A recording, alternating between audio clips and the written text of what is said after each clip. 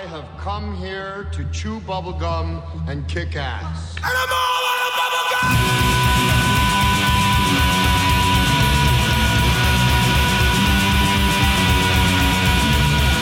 Astral Radio Z is a horror, cult, exploitation film podcast by filmmakers, critics, musicians, journalists, and fans for the film obsessed. Here is your host, Derek Terry. Tonight, folks, obviously you read the title. We're going to be talking about Shooter McCrae's amazing shot-on-video zombie film, Shatterdead, which honestly is one of my favorite shot-on-video horror films ever. It's up in the top 5 easily of them. And it's a perfect example of somebody recognizing the limitations of budget and resources and maximizing what they had available to them to the nth degree. The movie itself, and we'll get into it more post the first break here, but we dig through tons and tons and tons of no budget, micro budget, shot on video, underground films here on the podcast to search and seek out the stuff that we think you should take your time and actually go check out. I mean, there's a lot of podcasts out there that do the same thing. Best podcast, and I'll always praise these guys, and I always point people to them, as No Budget Nightmares. Those boys go through the fucking dirt and shit. Yeah, they do. And I mean, they watch some really bad stuff, but they also come across some real awesome, like, stuff that just got buried and forgotten, and we all thought it was lost to cinematic oblivion. But there's something to people that like the DIY punk aesthetic, that like outsider art, that like people that do not care about conforming to not only cinematic rules, but societal rules about what can and can't be shown and what can and can't be talked about. That shot on video horror appeals to. At least that's what once it sunk its nails into me, the shot on video like subgenre, I guess you could call it, of horror, there's really nothing like it. Mm-hmm. There's a high hurdle that you have to cross in order to get into it. I fully recognize that, and we keep bringing that up, and I'm really happy when I see anybody cross that barrier, because at first I have a feeling, and it happened to me. It probably happened to every last person that rented one of these movies back in the day, or that stumble across them now, is that most of these movies have amazing like posters and box art. Yeah. And then you get the movie and you're like, holy shit, this looks like garbage. Like, this isn't a movie. What is this? And that bait and switch is, I think, what soured a lot of people to this stuff and instantly made them reject it. But those of us back in the day, and maybe that's why there's appreciation for this, is that us horror fans that used to go to those VHS stores and go back into the alcove where they always had the horror movies, because all the good mom and pop video stores had that section where you'd walk back into it and it'd be horror, and it'd be decked out, and it'd have the lights turned down, and there'd be red lights and green lights, and you go back there, it looks like a castle or a dungeon or some shit. And you would go in there and literally look through every box, turn it over, read what it is, and just, when the good stuff was out, you went for the second tier. And when that stuff was out, you went for the third tier. And as horror fans, we're just insatiable for trying to find good horror films. And back in the day, man, when we rented that stuff and it was a bait and switch, we got it home, we watched it anyway because we spent money on it. We didn't want to waste it. And usually you had it for a couple days. So it's like, well, I might as well make the best of this. And through that, I watched a ton of stuff, and I have a feeling that's why this stuff started to take off, is that the covers were great, And horror fans are just insatiable and are willing to put aside the technical limitations when they're presented something that, one, is interesting, and two, is fucked up and dark. And some of this stuff most of it's goofy. A lot of shot on video stuff that has pushed past, the oblivion stage, and that has stayed in the public consciousness, at least in the underground scene, is usually goofier stuff because it's a little more palatable. And anything that's funny, usually you don't have to sit and worry too much about, okay, well, this looks like dog shit, but it's making me laugh. So it's a little easier to palate. Where the more serious stuff, like tonight's movie, Shatterdead, is a tougher pill to swallow, because usually the acting isn't all that great in these kinds of movies, and they're usually really slow. Mm-hmm. So some of these movies, there's a ton of them, and most of them suck. I think, Mark, we can say that during the Turkey Challenge this last month, we watched a couple of those. Like Dead is Dead and The Burning Dead. You remember that night when we watched those two things? Uh-huh. Yeah. Sometimes it doesn't work. No. But then other times you find things like Shooter McCrae's Shatterdead. And I'm extremely excited tonight, folks, to sit and talk with you all about this movie that I know underground fiends know about. But the vast majority of people, I don't think do, and they should. So we're going to take a short break. I'm going to play. There's been some really great ambient black metal I've been listening to lately, and there's a Norwegian guy that goes under the name Aldemar that just put out a new record, and I want to play for you a track off of it. It's pretty mellow. It's pretty atmospheric. It's grand, but it's also black metal, so it's got some screamy stuff and some dark, really thrashy guitars. Hope you guys dig it. When we get back, Mark and I are going to dig deep into this quote-unquote shot-on-video classic, Shatterdead. So stick around. We'll be right back.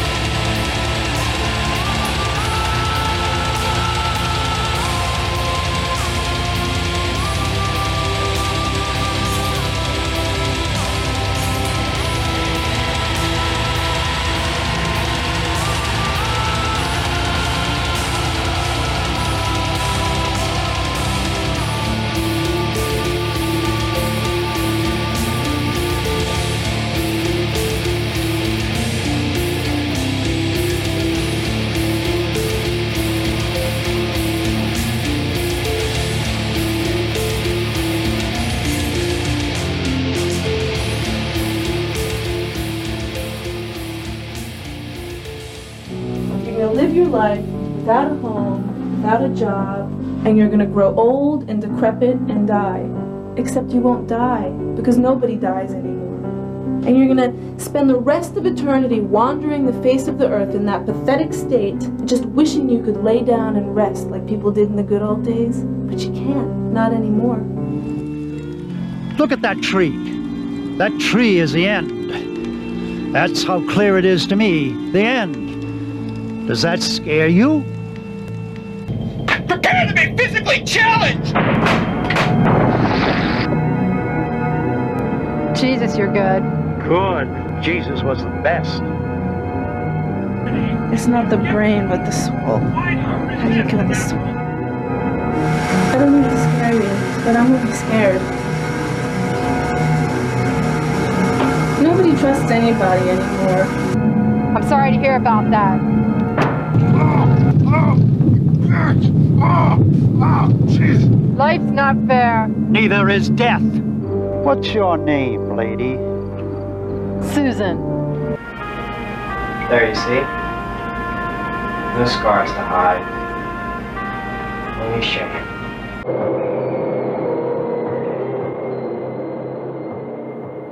When I first saw Shatter Dead was way back in the day. I rented it on VHS and took it home. And what immediately pulled me in was that cover. You have a cover that has a hole in a wall that's just dripping with blood. And there's a woman with a handgun peering through it, like she had just made that hole and blew someone away. And that cover was so dynamic that I was just like, holy fuck, I need to see this movie. And when I took it home, I expected it to be a normal zombie movie, because that's how it's sold, is that it's a regular, like Ghoul, Romero style zombie film.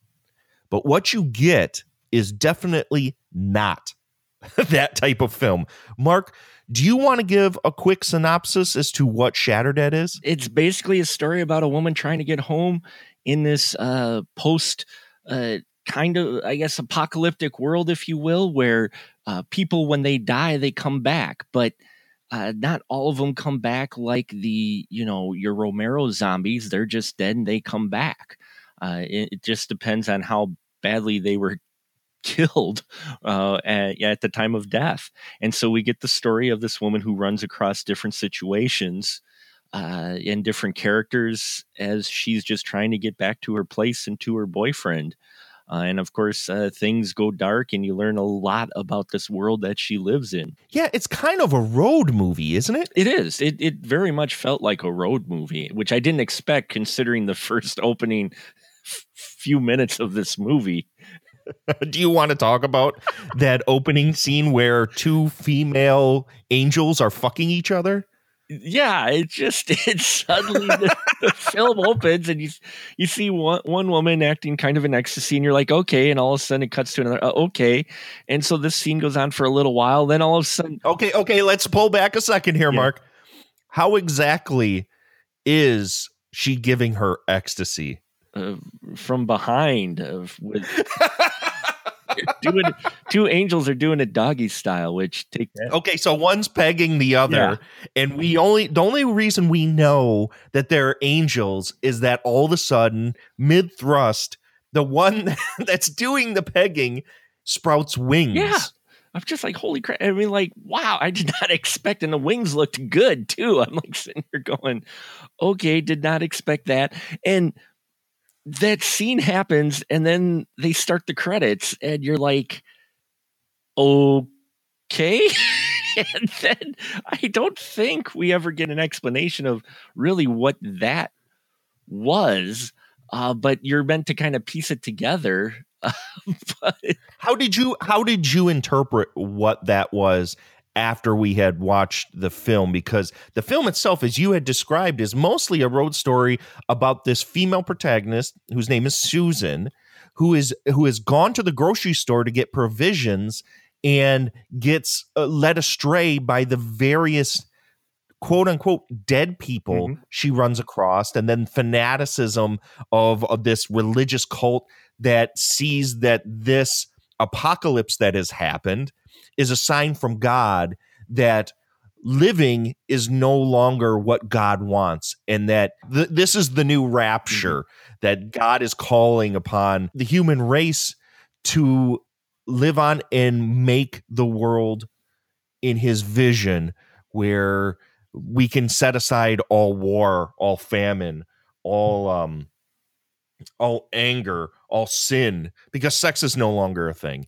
Violence is no longer a thing, even though that's quite hypocritical, because there's roaming hordes of people trying to kill off the living for some unknown reason, even though they don't eat on them, but it doesn't matter. So anyways, so it's this whole world that's built where she has to navigate her way through to try and find her boyfriend, where zombieism, being dead, is seen as a fashion, is being seen as exploitation. The human race is caught in an existential crisis of, do you really want to age and become old? Or would you rather, like vampirism, die and stay the way that you see yourself right now forever?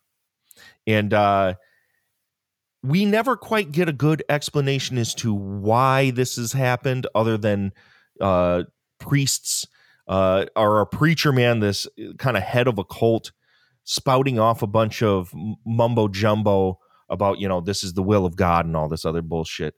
And the only real flash we get to an explanation is this introductory scene with these two angels fucking each other. Because that's all we can imply, is that this is the reason why this happened, is these two angels did something wrong and have cursed the entire human race. I mean, is that how you kind of interpreted it? Yeah, that's how I took it. And it wasn't until after the film when I looked up, some stuff on it, looked up on IMDb. That's exactly, I think, part of the description. It said something about like the angel of death has sex with someone or something, and it causes this apocalypse. And I got that from the film, that I wasn't quite sure what the characters were. I just knew that whatever that scene was in the beginning must have been the cause for all the way things were in the world, with the dead coming back to life. You can kind of piece that together just because of the wings coming out and that during that scene. You're just like, okay, this has some kind of significance. And then the religious theme that runs through this with the preacher, you can kind of put two and two together. And that's what I did anyways. I figured, okay, I wasn't quite sure what the angels were. I just figured, yeah, okay, that event triggered this, and which was cool. I thought it, but for me, I don't always need and you have that, pardon my soapbox and get off my lawn moment, but you have that problem with a lot of the films today, the horror films, where they've got to give a reason for whatever plague or whatever thing is happening. There's got to be a solid, explanation in detail, in exposition, or, discovery or whatever. And in this one, they kind of have this scene in the beginning, and it's up to you on whether you figure that's what caused it, or if this is just the way things are. And who knows what the cause is. I like either. I like that approach almost more than you going, okay, look, here's what happened. You find a scientist or a guy who starts talking about, well, this is why this happened. Right. Well, that's what I kind of like about this movie a lot, is that it presents a lot of ideas and kind of hands it to you to kind of sort out. While a lot of the themes are very religious in nature, and it's very pervasive through the entire film, a lot of Roman Catholicism is tossed in here, and Christianity, and the thought of the rapture and the end of the world and God's will. And then you're presented with the lead character, Susan, who, while it's not explicitly stated, isn't necessarily a religious person. She's never presented as having an opinion here or there on the situation. And she's kind of just, I don't know if she's supposed to be the vessel for the viewer, as like the impartial person going through and trying to like sort out what's going on and being presented to her. But I always took her character as the antithesis of that whole fanatical religious thought, is that she is the atheist trying to sort out the big question is really what would happen to us as a people if we could never die. Mm-hmm. Not only from a religious angle and theological angle, but from a sociological angle and a religious angle, and a scientific angle, is to what would happen to us as people if this was presented to us, where you have a choice to either live out your life and die naturally, but then that will have its own consequences, because then whenever you do eventually die, that form of your body will then live on in perpetuity. That will be what you have to live with for the rest of your life. So it also deals with the vain nature of us as people. Did you feel at any point, Mark, that some of these themes, like it is a very heavy movie. It's very talky, even though there's lots of gore and it's very dark. It is mostly a movie about ideas and about philosophical ideas on existential problems and societal, sociological problems. Did you ever feel at any point that this movie was a little heavy-handed, or did you kind of like that this movie, because it's slower and there's more talking, that it breathed enough for you to be able to take these in and kind of like sort them out in your head as they were presented to you? Yeah, I never felt like it got like it was heavy-handed or preachy or trying to pound an idea in, a specific idea in your head. It was presenting different examples. I mean, you mentioned it, we get this preacher who is leading, thinks this is God's, will, and, you shouldn't reject it. You should embrace this. And, he's not afraid at all of the dead, which we find another reason out why later. So you've got that angle. You got the when she gets put in, you got her she runs across the guy who is the neighborhood watch, who is a guy who's protecting his, his neighborhood, his block. And he drops a line about using bullets on neighbors when it's like, this guy just offs people if they give him a hard time. You get the impression of anyway. Yeah, but what's the point of offing anybody? Because what does it do? Yeah. The people are still alive, and the only explanation we're given to is like the incentive for killing anybody is to punish them for the rest of their existence, which is forever, by kind of like crippling them. Yeah, crippling them or mutilating their image in some way. I mean, and then you've got the young. There's a perspective of the young in this world through the girl that our hero meets when she's at that boarding house overnight, who talks about, oh, hey, why don't you die? And then you could stay young forever. It's like, holy shit. It's scary, but you could also see a lot of people taking that approach if it for sure meant, when you die that you knew for sure you'd come back. Well, hey, why not die young? And then you have... Yeah, you stay beautiful forever. Yeah, you just got to keep moving around so the blood doesn't pool in your ass. Which made me think, like, that entire time when she was saying that scene, I'm like, well, why don't you just drain the blood out? Yeah, because you'd still live. They never established that if you run out of blood, you would die. Well, they do kind of, though, because then we get another perspective that is the perspective of racism as the guys show up. The one guy who looks like a Howard Stern reject. The guy in the onesie jumpsuit with the fucking afro comes in and starts spouting a new manifesto, and these guys start killing all these people that apparently are all dead in this house. At least that's the impression I got. No, not all of them are dead. And what we're referring to, folks, is that because this movie is kind of a meandering road movie where it's just Susan going from point A to B to C to D in order to get to her house, you just go through, it's almost like a vignette style where you're just going through certain situations and you move on to the next situation, you move on to the next situation. And she finds her way into this boarding house to stay for the night after the neighborhood watch guy leads her there and says, hey, you can't be out on the streets. You can't sleep in your car. You need to have somewhere to stay at night. So please, because there's a martial law in order. And I don't know how, like, any sort of authoritarian presence could change anything or mean anything at that point in that world.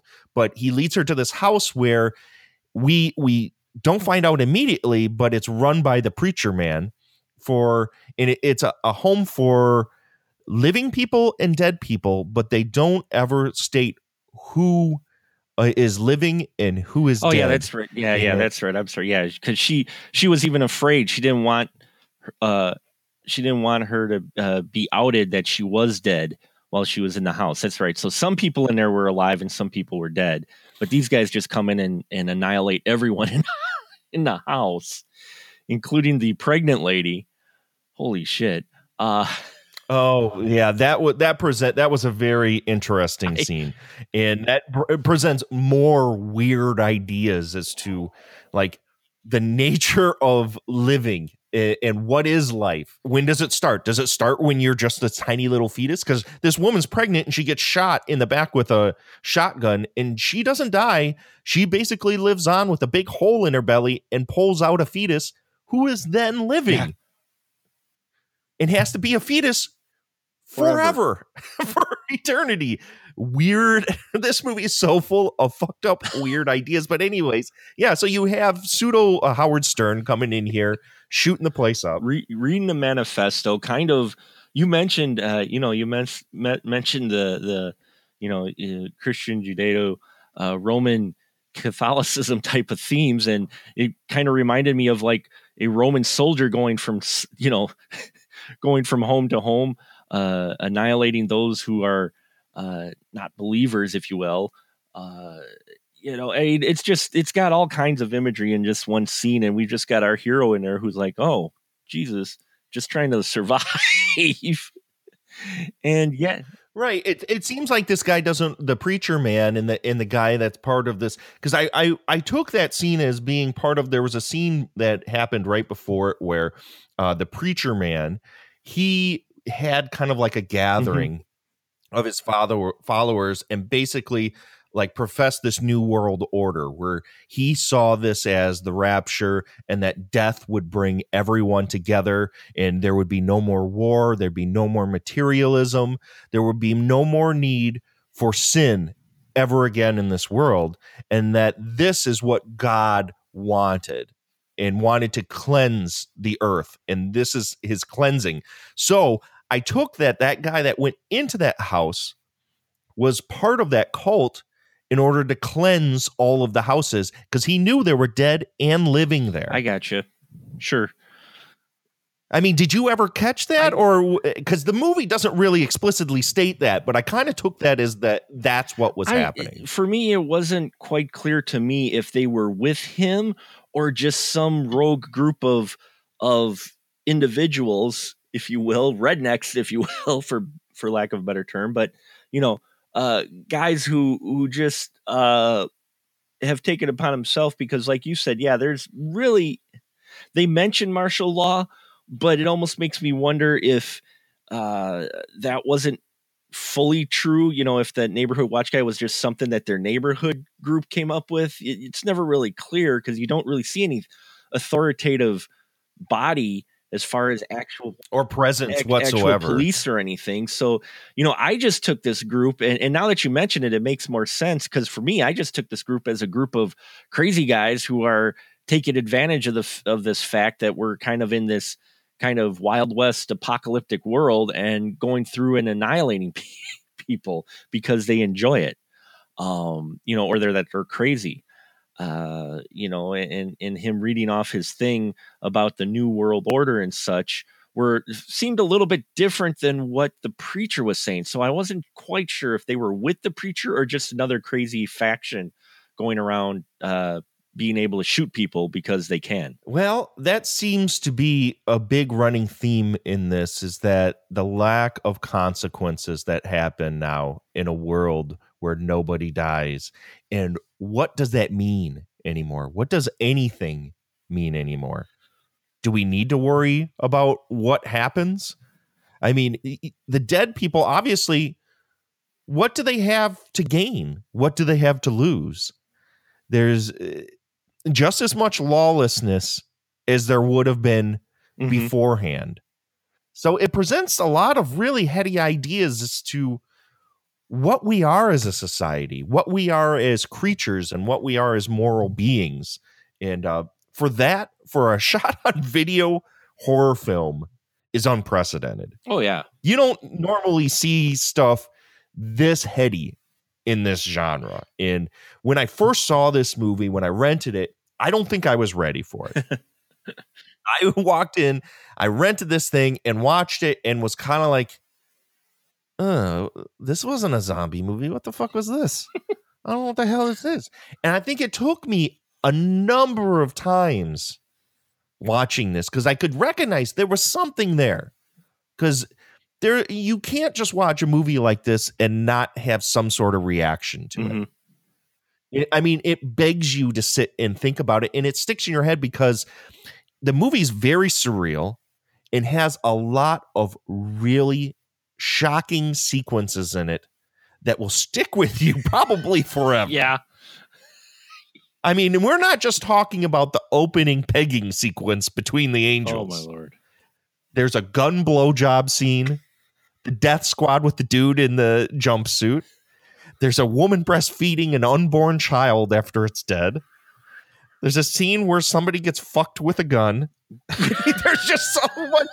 There's so many weird sequences in this movie that for shock fans alone, you won't forget this. No. You won't forget this. But regardless of the fact that it has all of this stuff in here, the movie is edited so perfectly. There's not that tendency in these movies where a lot of them were made, VCR to VCR with loose edits, because you can't do tight editing with VCR to VCR editing. It's just not possible because the motors inside of the VCRs don't ever start up the same way. So it's almost impossible for you to get those cuts right. This obviously was edited in a different fashion. And it was edited wonderfully. It's shot not particularly dynamically, but it does the right things and makes what it does, which is honestly, there's not a lot of camera movement. It's a pretty static movie, but it's lit so well and dynamically in certain sequences that it's striking. I think maybe some people would see it as boring, but I think there's enough flair there that beyond the shock sequences and beyond the thematic things, it's an aesthetically pleasing movie to watch for a shot on video film. Would you agree with any of that, Mark? Totally. I would say it surprised me how well put together this film was. And in fact, the only real telling that you could tell, that this was one of these closer to do-it-yourself videos than, say, a quote-unquote professional one at that time, is the fact of the quality itself of some of the sets and everything and a little bit of the audio. But outside of that, the editing is fantastic in this. The writing is surprisingly deep and well acted, too. I mean, especially, with our lead here, people are actually playing characters because of films like this, people are working on no budget, so they grab their buddies and read these lines. And usually it can come across as, here, I'm reading these lines. I may be reading the newspaper, but I actually have my script right in front of me behind the newspaper, and that's what I'm reading. But this one really was just solid in so many aspects compared to a lot of the other shot on video out there that, yeah, it is, as you mentioned it's tight. I mean, even, camera angles and continuity, which usually takes a bit of a sacrifice in films like these. Everything, you could tell there was attention. There was a lot of care involved in this film, which surprised me. And I'm not saying the other ones made people didn't really care, but this one just they're working within their limits, but they are making trying to make the realest, most complete film they could with what they had, and they ace it in spades. Yeah, the only thing that I ever took away is kind of showing its hand, obviously behind the visual aesthetic of being shot on video, is some of the acting is a little spotty.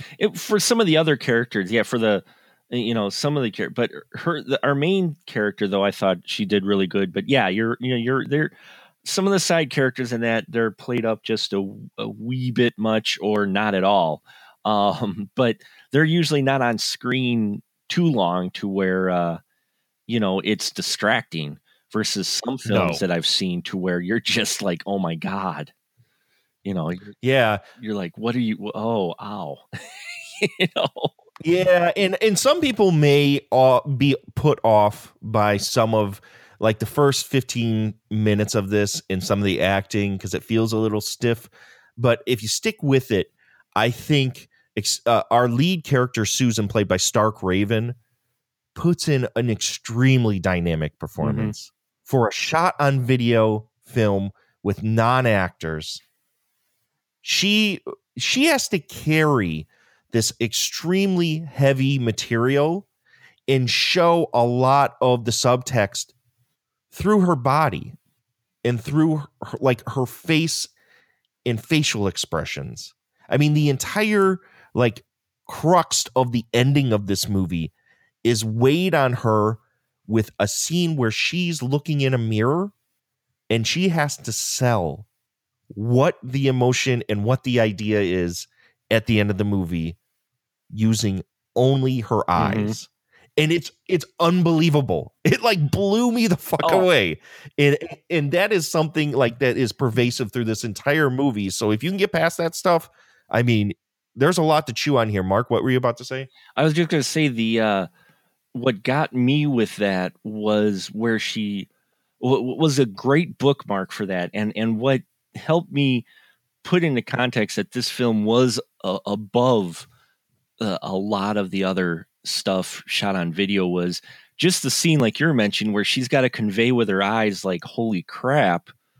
And then she takes the water drop from the faucet and puts it on her eye because she can't cry. I'm like, oh, damn. I'm like, how is this in this film? You know what I mean? I'm just like, it is unbelievable. It's seriously, this is a movie that I'm so glad we finally got to.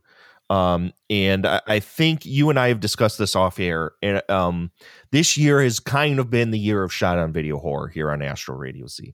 And going forward into 2018, we're going to continue on with this series. We're going to keep going because not only one, I see how giddy you are about these shot on video horror films, Mark, and I love it.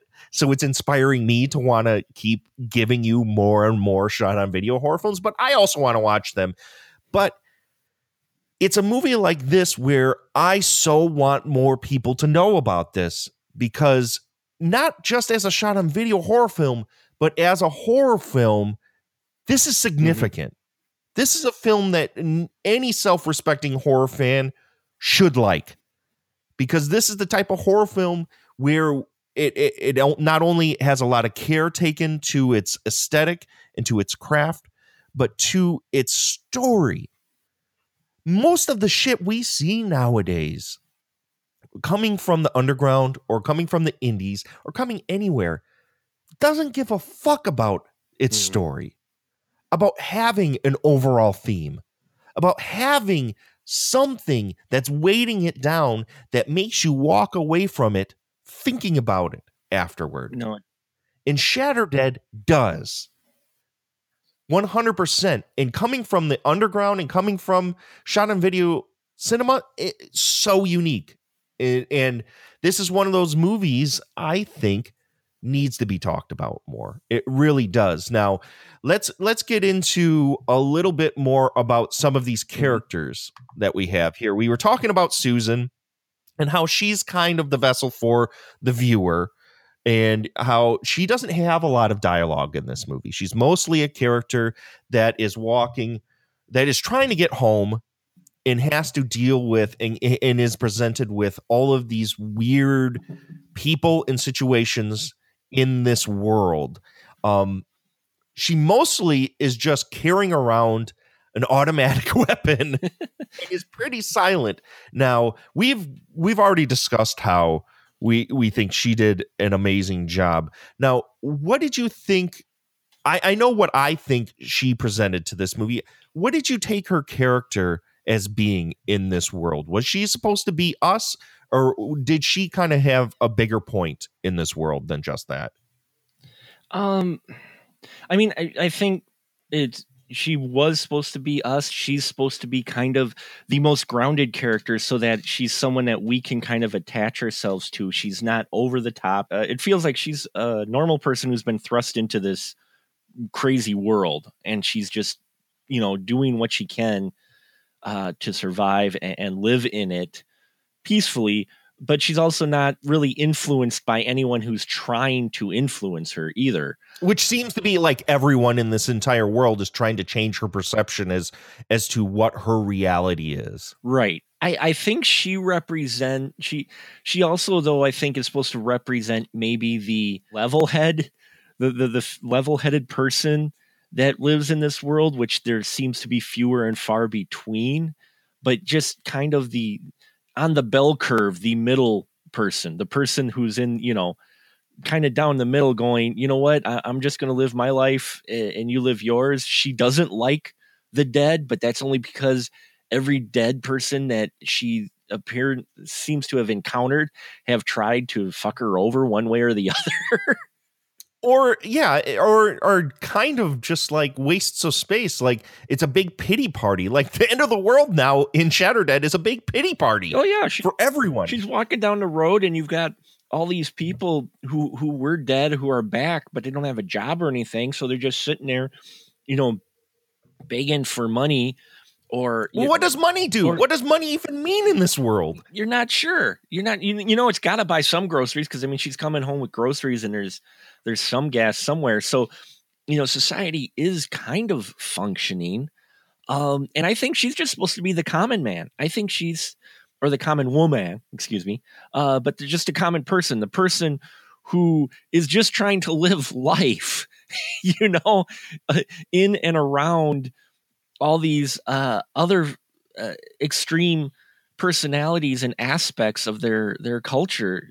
And she's just, I think, supposed to also represent just that there's just these people who are just trying to live and not trying to screw you over or convince you one way or the other that this way is right. But, it's only one of her and there's a lot more of them. So it gives you the idea that lack of a better term, common sense or, grounded in reality type of thing is getting less and less as you move along. Because as she moves along, things get more and more extreme too. You start off with the pity party block, which is nothing but people just sitting there going, hey, and she gets stopped by the one guy who, wants money for whatever reason. And then it kind of takes off from there, but she also doesn't hesitate to blow someone away if they steal her gas.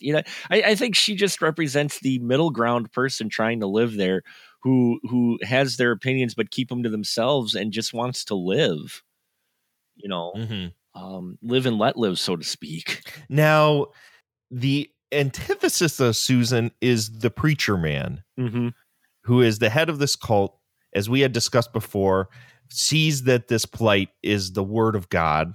And we keep seeing images juxtaposed between him and one of the angels that were getting fucked in the beginning that keep going to Susan. Do you think that, because I always took Susan as being somebody who's outside of religion. Yeah. And there are sequences where she's sleeping or she's having premonitions of this angel reaching out to her with a gun, almost never saying anything, but basically speaking to her like, join us. Mm-hmm. Quit holding on to something that is no longer meaningful. And then you have people in the real world like the preacher man who's preaching that life is not worth living anymore. Let go and come over to a higher realm of consciousness in a being in a world without the trappings and sin that we have been led to believe that is the real world. This is the new world order. Now, the preacher man, who is kind of the black to her white. What did you think about this character? He walks around in a trench coat with this hat, and he's an older gentleman who just like goes on long monologues in this movie. What did you think of this character? Yeah, I wasn't quite sure what to make of him when we first met him. I thought it was kind of like I thought they were going to kind of get a little bit mystical, if you will. Suddenly this guy like controls the dead, so to speak, like the zombie lord or something like that. Yeah, kind of like a zombie lord or something. Like, oh, okay, here we go. But then you find out it's not that part of, for lack of a better term, hokey, if you will. And he's not a dead person. He's a living person. So he's doing the same thing she is. But for some reason, he has this hypocritical thought that it's okay for him to stay living, but everyone else needs to be dead. Yeah. And at first you kind of think he might be a dead person, but then you realize, that you get that moment later on because she gets pissed at him for it. It's interesting. He's got an interesting dynamic because he's preaching this. He is still alive, but he seems to be compelled to win this woman over, and so does the angel. But I think that's because she is resistant and not giving into what they're selling, right away. Like what it seems to be a lot of people are kind of giving in when they talk to the preacher. They're like, oh, yeah, I should die young and stay pretty forever. Yeah, that sounds like a good idea. Why not? But she's resistant, which I think makes him pursue her more and become focused on her, because I think he's a little not confused, but curious onto why she is just so resistant to this idea when it seems like almost everyone else he's met either was already dead or wants, he's convinced him to die because this is God's way. And definitely an interesting character. At first, maybe you meet him, he's a little over the top, but I think as you go along, you realize what his character is. And he is a very interesting character. Definitely a counter to Susan, because he's on completely the other side of the bell curve, if you will. Yeah, I like him a lot. Mm-hmm. I think he's acted really well. I think he's a dynamic character. My interpretation of him always was that it wasn't necessarily that, and I like what you had to say there. I think that's interesting. That presents something that I maybe didn't really think about, but I always took it as to, especially when we learn in folks, when we get to the last character I want to talk about, we're going to go into some heavy spoiler territory. So if you haven't watched Shatterdead up until this point, please stop the podcast, come back to it, go watch Shatterdead, because Mark and I, we're going to let the cat out of the bag. We're both going to recommend this movie highly. Yes. I know after we finished watching it, we both were like, yeah, that movie's fucking awesome. So you don't have to sit and wait and wonder if we really liked this movie, because we both did. But we're going to get into some pretty heavy spoiler territory here. So folks, come back to the podcast. It'll wait there for you. We recommend you go watch this before you sit and get spoiled, because this is a movie I think you should go in as cold as possible, because it's unlike anything else you're probably going to ever see. But anyways, the preacher man, I always took him as somebody that in this new world order, he was maybe a person in the former life that didn't have a lot of weight given to him. He wasn't taken as seriously, and now he has power. He's a charismatic voice, and he hasn't given up. And because of this, because the dead people are kind of directionless and emotionless and kind of feel outside of themselves, because there's a scene later where a character talks about how he feels like he's 4 steps ahead of where his body is, and that he couldn't give an emotional response to anything if even wanted to try. That I think in this world, he finally has power, and he doesn't want to give that up. And she feels to him, at least this is the way I always perceived it. She seems to him as somebody that's just not going to give in. Yeah. And he can't accept that. He needs, and maybe this is something to be said about, evangelicals that have to go out there and constantly try and bring people into religion, and they can't accept anyone that has an idea outside of their own, that he feels like it's his mission to win her over. So I like that, where she hasn't given up, but she just doesn't give a fuck about anything outside of herself. She is somebody that just like, you know what? Everyone else can go take a fucking hike. Leave me be. I just want to live my fucking life. I don't care about all this other nonsense. I don't care about having to be a beautiful person and live on in a body where everyone finds me beautiful. I don't care about any of this religious garbage. I just want to live my life, where he feels that the only way that any of this means anything is if there's focus and it is like a message given to him, and he is the one that's going to deliver it to everyone. So it's kind of like this black and white thing that I think works so well. The preacher man and Susan in this movie, to me, are great counterparts and really walk this movie through for a long period. Now we get to the final act of this movie, where Susan finally gets home, and she gets home to her boyfriend, who has, when she walks into the apartment, she walks in and notices in the bathroom that there's a bathtub full of blood.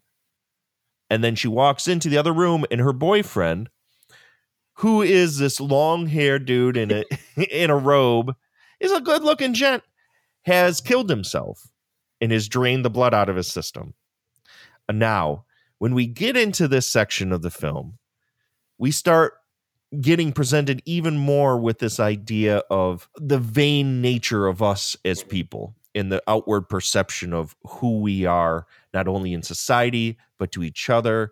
And what does that mean anything? Now, going into this, what did you think of the boyfriend character and the direction that this movie went on the back end? It was interesting. His character, I thought, was an ass. Oh, yeah, he's a vain piece of shit. He's a vain piece of shit.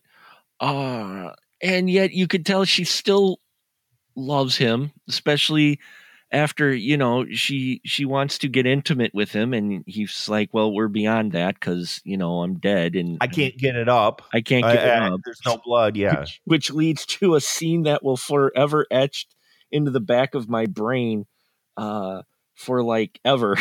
Because I went, well, that's different. And the scene is, folks, we kind of described it before. She's like, we'll find a way to make this happen. So she takes her gun and straps it to his crotch, and he proceeds to fuck her with the gun. Yeah, I was like, of all the objects you have in the house to strap to your boyfriend to act as a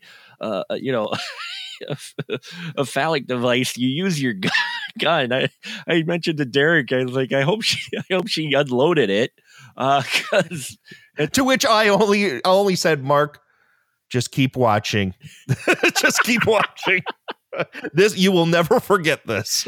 No, but and again, this I think is leading to more meaning too, even though it's shocking and you've got a number of video images overlaid on each other, but you can definitely tell what's going on, which it got a bit more explicit than I didn't expect them to. I'm like, yeah, I remember when I first saw that scene being very shocking and being very it wasn't out of place, but it was just out of the norm, because the look of the film obviously shot on video. So when you see there's actual penetration and you see it feels pornographic almost. But because it's done in this way, kind of like York Bucaret's Necromantic, where it's got this traily effect and it's superimposed over a couple different shots, it's not exploitive. There's a point to it being there. Would that be a choice that most people would make as a filmmaker, to have actual gun penetration? I don't know. But it definitely hits you right in the chest. There's no doubt about it. I mean, obviously, Mark, you weren't expecting this whatsoever. No, especially because of the way this film was. Up until that point, I'm like, okay, they've taken some extreme scenes like the fetus and that, but none of it felt exploitive. And this didn't even feel exploitive, but it had played things, it had skirted around things enough, at least for sexuality wise, where you're just like, okay. And then this happens and you see that because you don't expect that. That just kind of like, okay, we went all the way there, but again, it didn't feel like it was just thrown in there. It did have a point. And yeah, I was like, wow, okay, this is truly an indie underground type of shot out video film where and it's what I love about this genre is the fact of, you get these people who are making the film because they want to make it, not because they're worried about whether or not they can market it, because scenes like that usually prevent you from getting any type of distribution. Well, I also think because it's buried so late in the film, maybe the distributor didn't figure anyone would care. Yeah. I mean, it's got such a limited scope of what the marketplace would be for a film like this that it was released unrated. Well, yeah. And there was really at that time no regulations as to what could get into places, and I think this went under the radar. Mm-hmm. And a lot of maybe the chains and a lot of the other stuff, to where this got on shelves and had full penetration scene in it. Well, I think I think what helped with that, what really helped with that, is the way it's done. You can tell, but you kind of, it's done a little bit abstract because you have at least 3 video layers in the shot, 2 or 3. It's so at first, at least for a while, you can't even really tell. You're like, wait, and then it's one of those where your eye goes, wait, did I just see what I think I saw?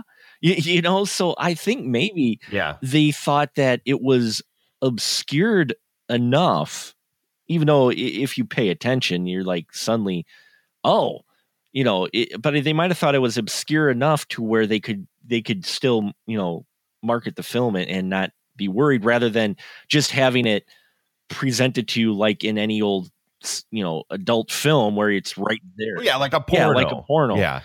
Here it's done, a more artistically, as tastefully as you can get. I mean, I'm sure you probably had the weirdest boner of your entire life while you watched that, Mark. I will say some unusual conflictions started playing in my head. Yes. Wait, should I touch my wiener? Should I not touch my how wiener? am I supposed to feel about this? Here? I mean, it just, it's like, for lack of a better term, she is rather attractive, but wait, how am I supposed to feel? Wait, it's a gun, but wait, it's her dead wait, I don't know how I'm supposed to feel about it. It takes that Kiss song Love Gun right to another level. It really does. It's no longer a metaphor. It's literal. It's not. So it was surprising. It didn't feel exploitive. It felt it had a purpose. But it is something that once you see it and you realize what that is going on in there, it's like, wow, okay. And it felt a little out of place if you take in regards to the whole movie, but into the situation that leads up to that scene, it works. Well, and what happens subsequently after that, it does. I mean, it does show that, she's willing to put up with a lot, and she's accepted the fact that he's dead, and that she wants the life that she wants. And if it means this is what it's got to be, she's going to make that work. Now, after that point, he has different plans for her. And I'm going to say it again, folks. This is going to be super heavy spoilery. So please don't. I mean, it's basically getting ruined for you at this point. But Mark and I have to talk about this, because the way this movie ends it has a lot to speak to the rest of the film and what led up to it. I mean, it is kind of the point of everything that we're watching here, is that he all of a sudden, after they have sex, he drugs her without her knowing and wants her to die in the form that she is so that they can both live on with each other looking the way they do forever. And he, even though he feels extreme guilt for having went against her wishes, because obviously they must have had a pact at some point. Yeah. Where they had decided, you know what, we're not going to give up. We're going to live on and have the life that I think we can have. And when she gets back and he's dead, that completely changes. And his idea of everything, now that he's dead and he knows what this is, has changed. And he wants her to be on the same level as he is. So he unwillingly gives her poisoned milk to kill her so that she can be with him. But she does not want anything to do with it after she finds out, but it's too late. Yeah. So there's a big hostage situation where she's threatening him, like, give me water so I can puke this out. I don't want this. I didn't ask for this. And if you do not give me what I want, I'm going to blow my brains out and you're going to have to live with me with a big hole in my head forever. And obviously he doesn't want that because he doesn't want to get shot either. He's like, well, do you really want me to be somebody you're going to have to, I'm going to have to be helped for the rest of my life, where you're going to shoot out my spine? Do you really want that forever, for eternity? So there's like this weird battle that's going on between these two people. Mark, this whole final sequence where we have this battle between her and her boyfriend, between life and death, between whether or not who we are means anything on a physical level, or if it's just, you know, we should be happy being with somebody that we love. How did you think this played out when she kicks him out the window and he's fucking just splattered across the fucking pavement, and then she ends up ultimately dying and then coming back and it completely not being what she wanted? What did you think how this ended, like this final act? It was bittersweet because freaking hippies. This dude was. What are you referring to here, Mark? Her boyfriend, a freaking hippie. the way he was presented and everything, he reminded me of like some guy from who never got away from Woodstock. But boy, man, check that privilege at the door, Mark. You're being you being against hippies. There's strong politics here on Astro Radio Z. I'm not against hippies at all. I'm just saying this guy was an ass. And he looked like a hippie. But I thought it was interesting how it ended. I did not quite expect it that way. I was kind of hoping it not to, because even though she doesn't have a lot of dialogue and you follow her all the way through all of this, you don't want something bad to happen to her. You really don't. They really establish it so when this does happen, you know, and she tosses him out the window, and then she ultimately, when she fell asleep, I'm like, shit. I knew that was, you know, they were just talking about her going to sleep. Then she gets up and like, crap. So she is dead now. Yeah, I thought it was an interesting way to wrap it up. It still maintained the theme that the dead are assholes. Well, I think a big theme is consequence. Well, yeah, is the consequences of all of our actions, especially in the scene where they're sitting on the couch and he's explaining, you know, how everything came to him slitting his wrists. Right. And it was mostly because I don't know if he was communing with the dead or what, or once you're dead, now you have like this group consciousness with other dead beings.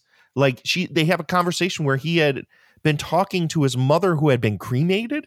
So how was that possible? So does that mean everything that's ever been dead is now alive in some form? I mean, it was a lot of really weird ideas that all of a sudden got thrown at you at the end, because the entire movie, I kept thinking is like, okay, so these people are fucked up. Why can't you just burn them? Yeah. Well, wouldn't that eliminate all of that? Yeah, they had that though. They actually have that bit on the radio though, when she's driving, where they are talking about people coming out of their graves. Right. And we have that one zombie that comes back, obviously had come out of his grave because he looked like one of the Tomb of the Blind Dead, like almost like a skeleton. Mm-hmm. And he was walking around and stuff. Yeah. And then, like you said, they do the whole talk about the cremation thing. He had a conversation with her and she was cremated. It's like, well, holy crap. That means everybody came back. That means even spirits are now walking around, that like there's ghosts of people. Cause he's like, he talks about getting calls from people that shouldn't be calling him. Yep. Yeah, it's some interesting things that you get hit with at the end. And also, I mean, we're talking, when was this made? 94. 94. I hope I'm not reaching here, but we get to this scene where she has sex with her boyfriend, and then he ends up poisoning her with milk, and she ends up dying. And he didn't give her a choice. And my brain immediately thought, especially when this came up, I'm like, are we touching also on the theme of, I don't know, passing on, say, AIDS to someone at that point? Because she talks about not having a choice. And I mean, the metaphor is there. That's definitely there. Okay, good. I wasn't just. I mean, obviously, the idea of being fucked with a weapon, right? And then afterwards, finding out, well, yeah, by the way, I didn't give you a choice. You're gonna die now. We're the same, but now we can live together and be like this, and we'll, so there's that theme that it touches on, and yeah, it hits you with a lot of stuff near the end. When she walks into that room with her boyfriend, things really start getting thrown at you. But I liked that, and this ending though was just bittersweet because you'd follow her through all this. She's a character that I think a lot of people can relate to while watching this, and then suddenly you care about. You care about, definitely. Yeah, you care about, and then she has this thing happen to her with one person because she lives in a world of people trying to con her and screw her over and everything, and people she can't trust. She gets home to the one person she thinks she can trust, and he screws her over, literally and figuratively. And yeah, that stings at the end. You feel her sting, that it's like, well, crap, what's she going to do now? And I picture the next film to be just this action film of her going through and just shredding people left. Of just creating this massive pile of gore with a wood chipper and saying, there, sort it out yourselves, assholes.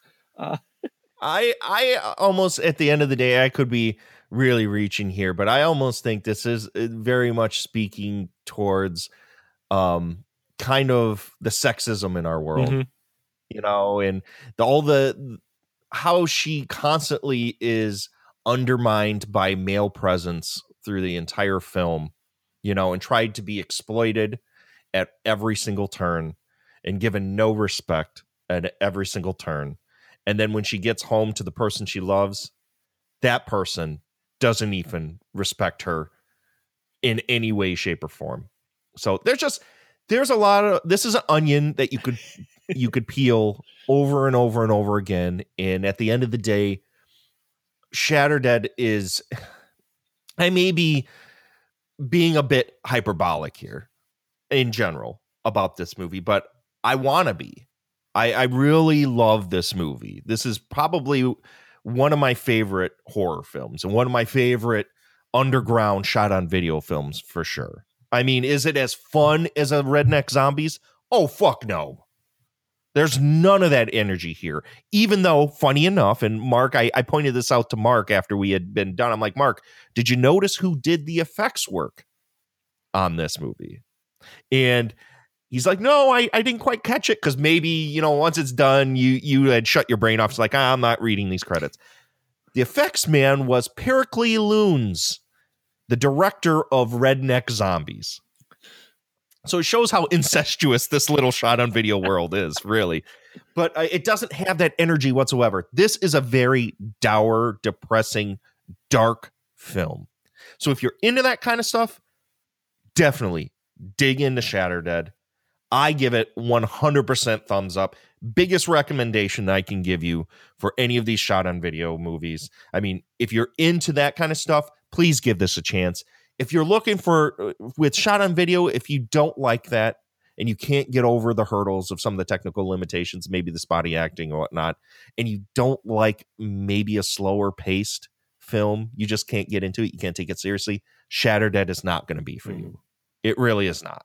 I mean, even though it's a really short and breezy, I believe it's only like 77 minutes. Something like that. This movie is slower paced and it's very talky and it's much more about the thematic ideas that it's presenting than it is about all the shock scenes and the gore, which are plentiful, but at the same time, as I said before, the first time I saw this, it didn't hit me because I think I was expecting something than what I got. But if you walk into it thinking that, you know what, I'm going to get something that's a bit more metaphorical than a literal film, I think you're going to dig this. Mark, what are your final thoughts with Shatter Dead?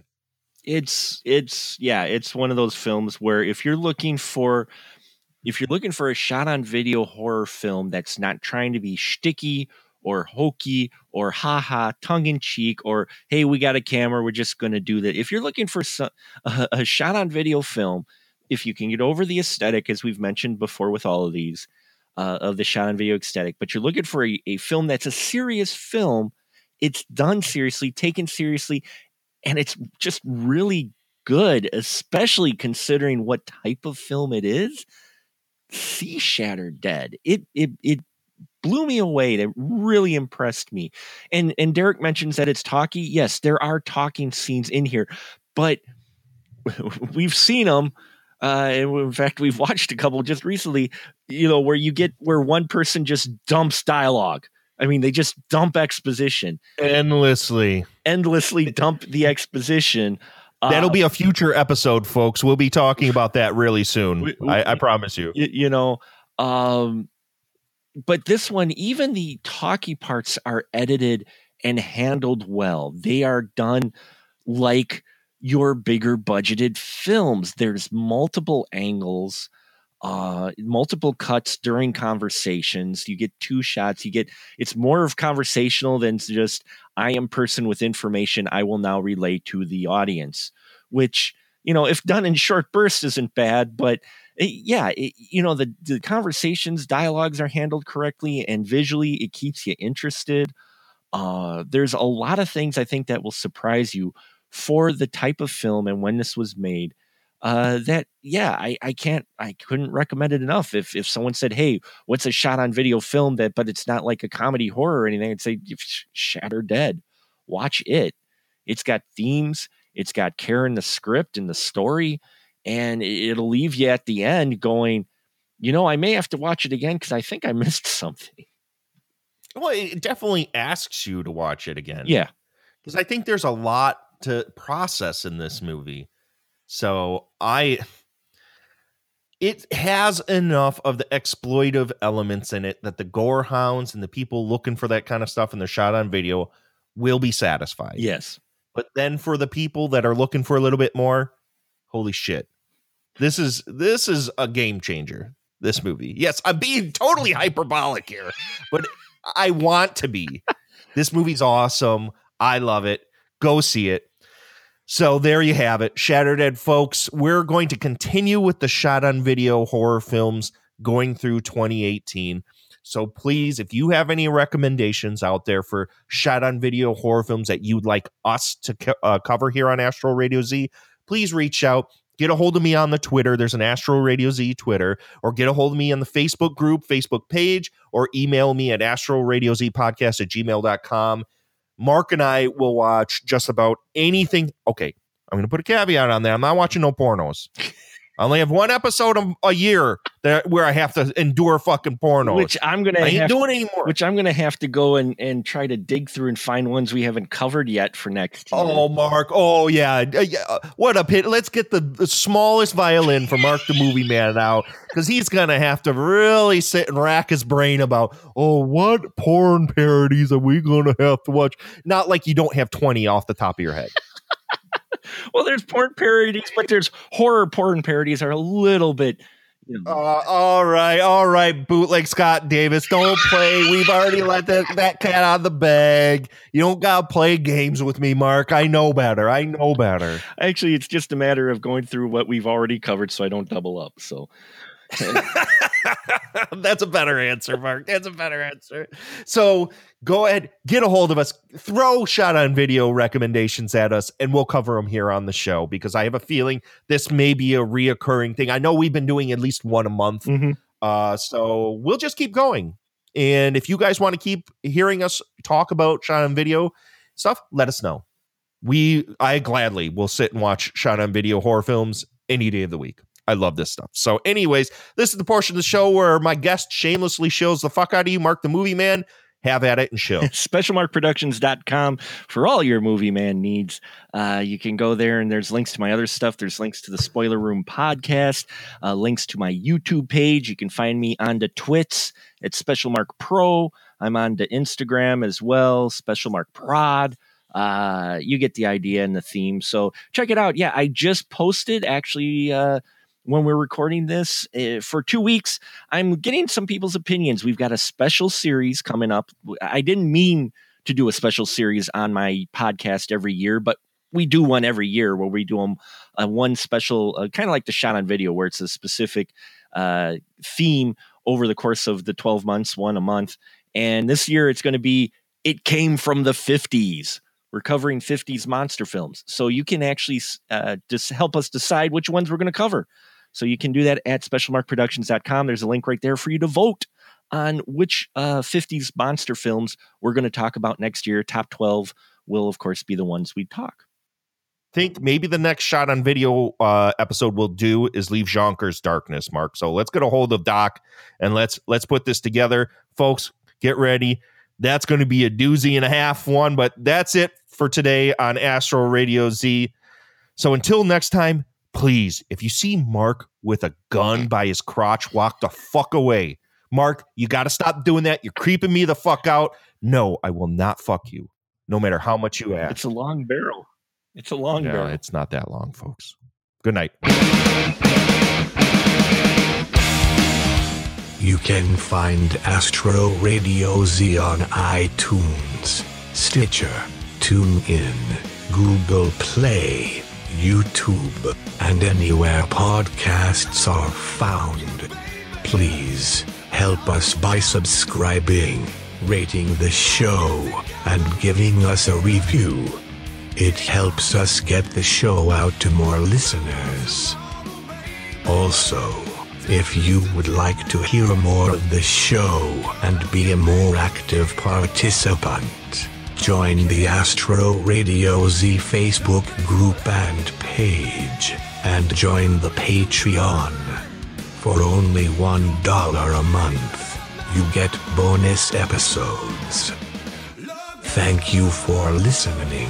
See you next week, Astro Zombies.